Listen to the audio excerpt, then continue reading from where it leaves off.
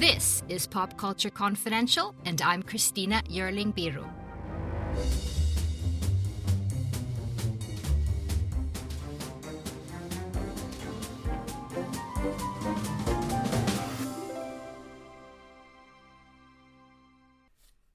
Hey guys, thanks so much for joining me again. I'm excited to talk to director Jason Hehir about his series that this week became the most in-demand documentary in the world.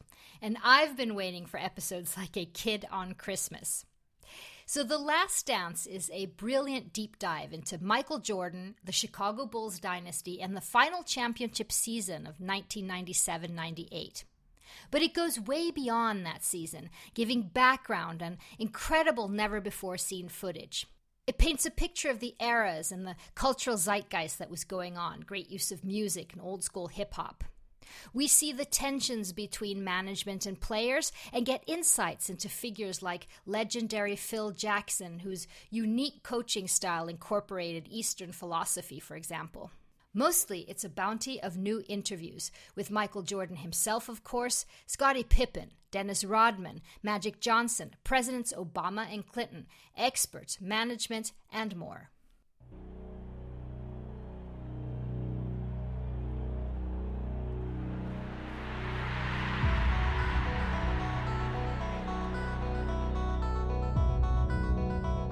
You guys not allowed? No, I'm just kidding. What time is it? Game time! My mentality was to go out and win at any cost. The Chicago Bulls have won the NBA championship. Jordan is the most talented player in the NBA by far. The show of the 90s, the team of the 90s. How you doing? Whenever they speak Michael Jordan, they should speak Scottie Pippen. We created an image that people want to live up to. I think that's all you can hope for.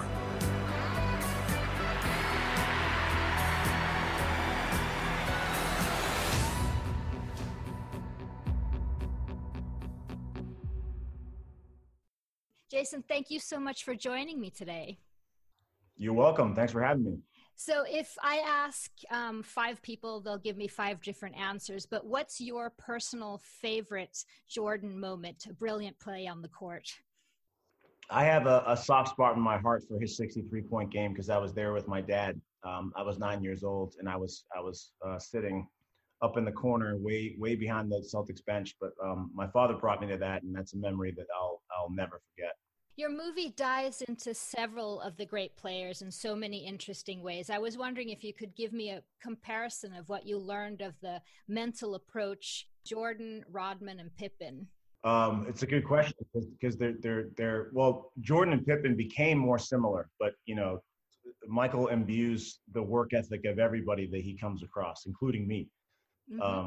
Certainly his teammates. When Scottie came there, I think that he was happy just to be in the league. He certainly has a drive to get him. He had a drive to get him to the NBA. But he and Horace Grant came in together, and they were really immature, missing practice, going out every night, and just not having the kind of work ethic that Michael thought that they needed. So Michael really had to start cracking the whip after they lost those first couple of playoff series. Michael had no tolerance for any sort of laziness or irresponsibility anymore. So Scottie's work ethic became very similar to Michael's. Dennis, on the surface, would seem undisciplined and as a bit of a wild child, but the truth is that he's really an introvert, and that he is just as hard a worker away from the court as any of those guys. In fact, after the game, Michael and Scottie and everybody else would leave to go home. Dennis would stay to lift weights. He really was. If he wasn't at home watching movies with Carmen Electra, 50% of the time he was in the gym or at a game 45% of the time. The other 5% is the interesting part when he would go off to Vegas. His work ethic, it might be the most impressive because it's the least expected. You see Michael and you see that he's always polished and spiffed up and he's got his act together. Dennis, you think that you'd be lucky to get him to practice.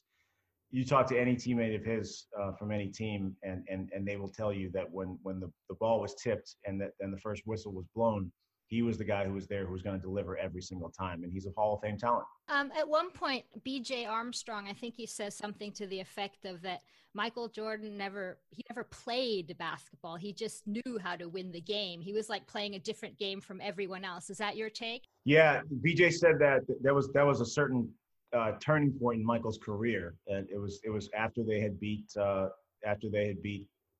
Pistons, overcame them, and then won their first title. From there on out, it was Michael had figured out how to win. He is on a different plane when he's seeing the game and seeing his opponents. He knows when to strike. He knows when he can conserve energy. He knows when he can exert energy and put the game away. So, yeah, that was my take and continues to be my take. And the staggering notion is that he only improved that skill of his until 97, 98. So you could argue that peak Michael Jordan was not when he was at the peak of his physical powers, but when he was at the peak of his mental powers, which was 97. And he still was better than, 99% of the league physically. But at that point, he had figured out the ins and outs, and he had truly become, it's almost like a martial art. He had figured out the game of basketball and could defeat anyone who came in his path. But going back a bit, Detroit enforced something called the Jordan rules, which basically was just stop him. If he takes flight, stop him. How did he react to that? With a lot of frustration, but with a lot of discipline.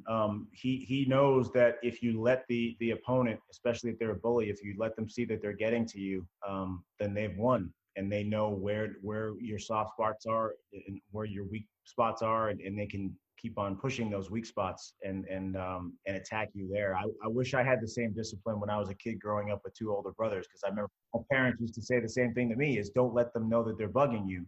And I was never good at that. I'm still not good at that. But Michael knew that inherently, that he couldn't let them see him upset. And so that was his weakness, you think, his Achilles heel? I don't. I think that was his strength, is that he never let them get the best of him in that way. You could argue that it was Scotty's weakness, or it was Horace's weakness, is that they would clearly be upset and they would whine to the ref. And he said, don't even let them know that you're hurt. That's the way that they're going to beat you. So it took him a couple of years to imbue the rest of the team with that mentality. But when they did, they were unstoppable. Our biggest challenge is us. I am cursed with this mentality of competitiveness. Competition was an addiction. Every day was a battle. Dennis, get up here. Boom. They don't hear and see Dennis for 48 hours. No matter what we did, it seemed like it was a story. Scotty was being selfish. When the trust is broken, it's sort of shocking. I never hated Scotty. 6 championships in 8 years. We were the greatest team ever. What time is it? I'm gonna ridicule you until you get on the same level with me. You're making a free run of me. It was his team. My mentality was to go out and win at any cost. So, of course, MJ became this incredible cultural icon. I mean, there's someone who says that before him, sneakers weren't even fashion. He was basically the most famous person in the world for a while. How did you see that fame changed him?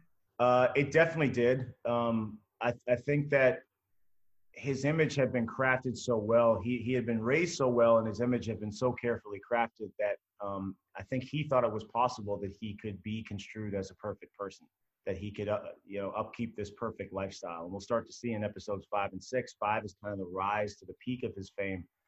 And then 6 examines the cost and the toll that fame can take. And it's impossible. None of us are perfect, and it's impossible to exude perfection at all times, because inevitably, especially in our culture, if you are seen as perfect, then people are going to try and poke holes. They're going to try and rip you down from that pedestal. It's what we do.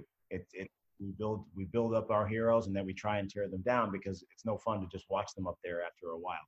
And when Michael had won a first championship and then a second and then a third, it became almost sport for journalists in the States, especially, to try and poke holes in that. So if he wants to go play blackjack with his dad in Atlantic City, take a ride for 2 hours the night before a game against the Knicks, it's perfectly legal to do so.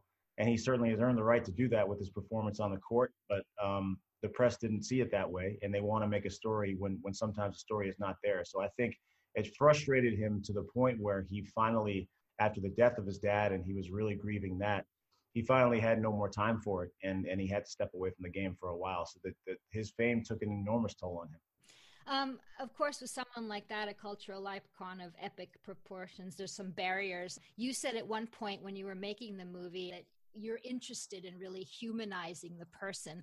What did you find interviewing him one-on-one? Well, I found it really refreshing to see that, if you put, probably you and certainly me, if you put an image of our mom and you heard her voice, you would immediately be taken back to that place in your childhood, especially if she's reading a letter that you've written before you've become a worldwide famous icon. So it was really refreshing to see him choke up when he saw his mom reading that letter, and to see the reaction that any of us would have. I mean, Michael cares about his family deeply, just like the rest of us do. And there's so many things that when you sit down and you have a relaxed conversation with him, you realize that there's a lot more that we have in common with some of our sports heroes than not. They certainly live different lives than us, but they laugh at the same kind of jokes, and they have affection for the same loved ones and friends and family that we do, and they care largely about the same things. Michael wanted to provide for his family and put food on the table and send his kids to good schools and have his kids have happy lives. That's what he wanted as a dad and as a husband and as a friend to all of his close associates. So it was just refreshing to sit there and talk to him about the fears that he had, about the hopes that he had in his career, about what made him tick.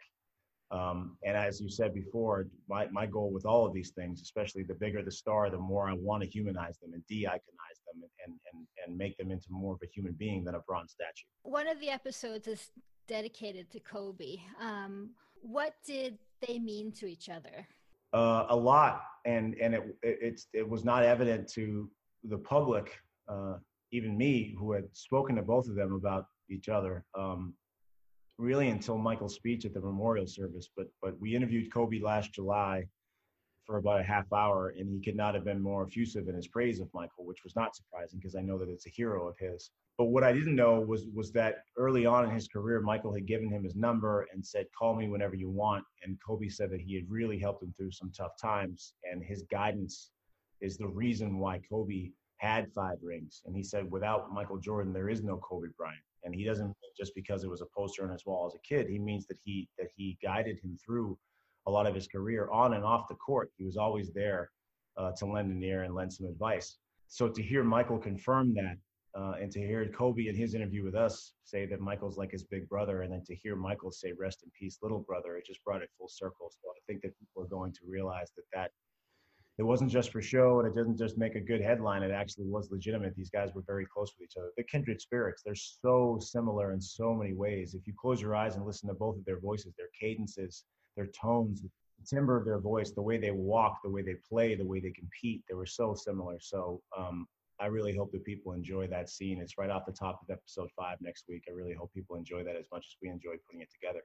Someone who was very important to Michael was Coach Phil Jackson. Tell me a little bit how he's changed his game. Well, Phil is the one who instituted the triangle. And when Doug Collins was there, the offense was built around Michael. And it was Michael, go out and score as many points as you can and try to win the game for us in the fourth quarter. Michael averaged 37 points a game in 1986-87, which is astounding. And he could have probably scored 50 if he wasn't trying to pass and get his teammates involved. But a team like the Pistons can just focus on you, and if they're good enough defensively and you haven't fostered the talents of those teammates around you, you're not going to win because you can't score 100 points a game, and the other team can score 100 points, so you're not going to win. And Phil recognized that. And it's a credit to Michael that he said, okay, you know what? I'm miles more gifted than anybody else in this league offensively, but I am going to subjugate that talent for the rest of the team. And I'm going to figure out a way that I can help this team develop in the way that they need to in order to play as a unit instead of just 4 guys who are standing around watching Michael. So Michael himself says that the three most important figures in forming who he became and who he is are James Jordan, his dad, Dean Smith, and Phil Jackson. I want to ask you just about Rodman because I thought it was such a fascinating angle. What really came out in your story is that he really wanted a father figure. Dennis never had a father. His father is alive still, I believe. His name is Philander. He has anywhere from 15 to 25 kids, depending on who you ask. And, he attempted to come into Dennis's life later on in his life when Dennis had already reached a level of fame and acclaim. But you're absolutely right, is that a father figure, or maybe more specifically, an authoritarian figure or an authoritative figure, someone to keep him in line. Because I don't think that Michael was necessarily paternal to him, but he certainly revered Michael because Michael kept him on the straight and narrow. And Dennis knows that he has the proclivity to go off and do wild things, but he needs that structure. So Chuck Daly was that first figure for him in Detroit. And then when they broke up that dynasty, he was very hurt by that because he didn't understand the business of basketball. He just knew that the family was being broken up and that money superseded the love that he had for those guys. So that's where he kind of went off the deep end and became the Dennis Rodman that we know today. And then he had trouble in San Antonio, didn't really connect with the coaching staff and his teammates there. And then he found Phil Jackson, or they found him more specifically in Chicago. And Phil became a great mentor to him and a great friend. And then he had Michael as the guy who was going to tolerate him, but was not going to put up with any sort of behavior that was going to endanger the success of the team. And Dennis responds to that. Dennis wants to be wanted. He wants to be valued. He wants to be loved. And you're not going to be any more loved by Michael Jordan than if you help him win. Yeah. Phil Jackson, he really brought these guys to another level in their sort of mental strength, would you say? Yeah. Phil grew up in a very, very strict religious household. Didn't see his first movie until he was 14 or 15 years old. Never danced until he was like 18 when he was a freshman in college. It was like the movie Footloose. So he grew up in a Pentecostal, really, really strict religious. And he said in the film that he was taught from a very early age that he was to prepare himself for the rapture, that God was coming back to earth and was going to judge him and either send him to hell or send him to heaven. And he lived with that burden every day of his life. So he wanted to do the opposite. He wanted to explore as many different cultures and religions and thoughts as he could. And he, to this day, calls himself a seeker. He's not just one religion. He tries to learn as much as he can about everybody. So it gives him this preternatural talent to sit there in a locker room and be able to relate to a Scottie Pippen, who is a second banana, relate to a Michael, who is there's more burden on his shoulders than anybody, relate to a Dennis Rodman, who's got all kinds of issues that he brings there, and then relate to the guys to all the way down to the 12th man, to keep that guy focused, to keep that guy feeling like he's involved and he's a part of this thing. Because it would be very easy for anyone who's outside that starting five on the Bulls to think, what am I here for? Because they don't need me. He made everybody feel involved. And that's to get Michael Jordan to buy in to doing yoga and meditation in a circle. You bet your ass that the other 11 guys are going to sit there and fall in line if they see Michael doing it. And Phil was able to do that. You also interviewed a former Chicago resident. In the documentary, you wrote the title of that's the way you wrote the title of President Barack Obama, and you got a lot of good feedback and funny memes on it. Tell me some of those.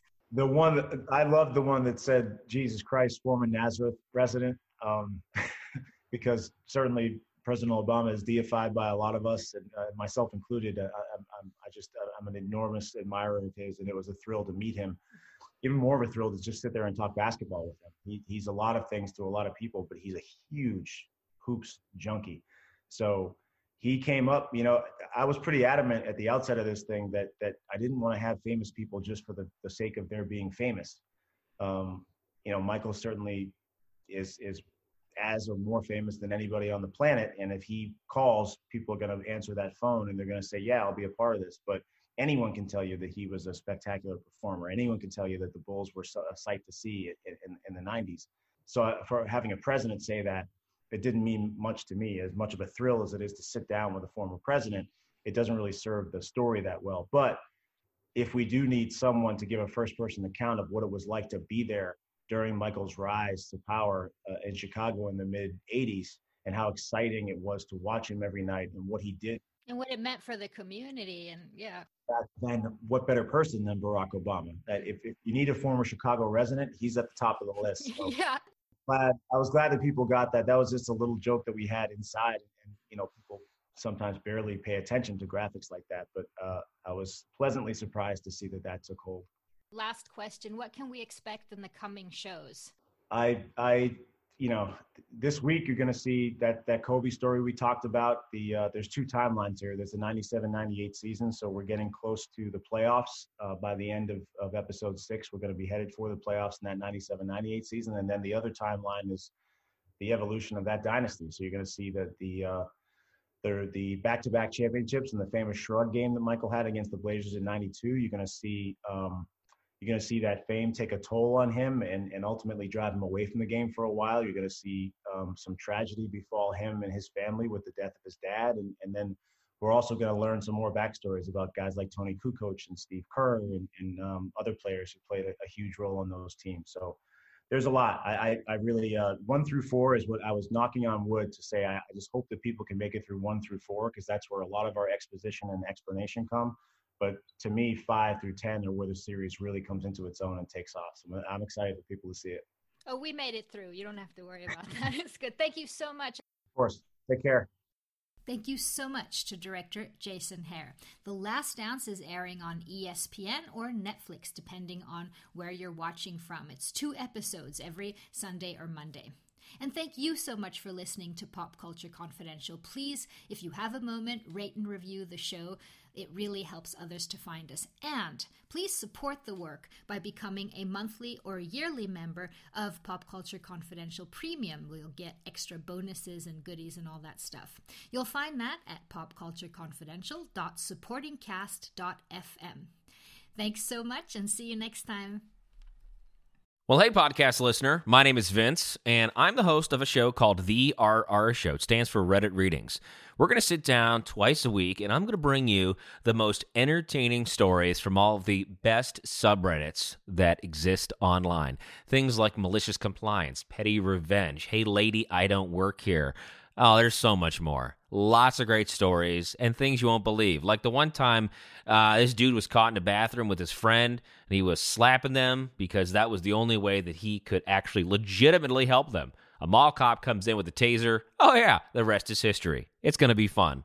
There's, I don't know, I got like 20 seconds left, so I don't got much more time to tell you another story. But just join me on The RR Show. It's from Evergreen Podcast, produced in partnership with Wessler Media. So The RR Show, wherever you get podcasts, subscribe today. And it's like an adult story time. Let's hang out together. The RR Show. Subscribe today wherever you get your podcasts.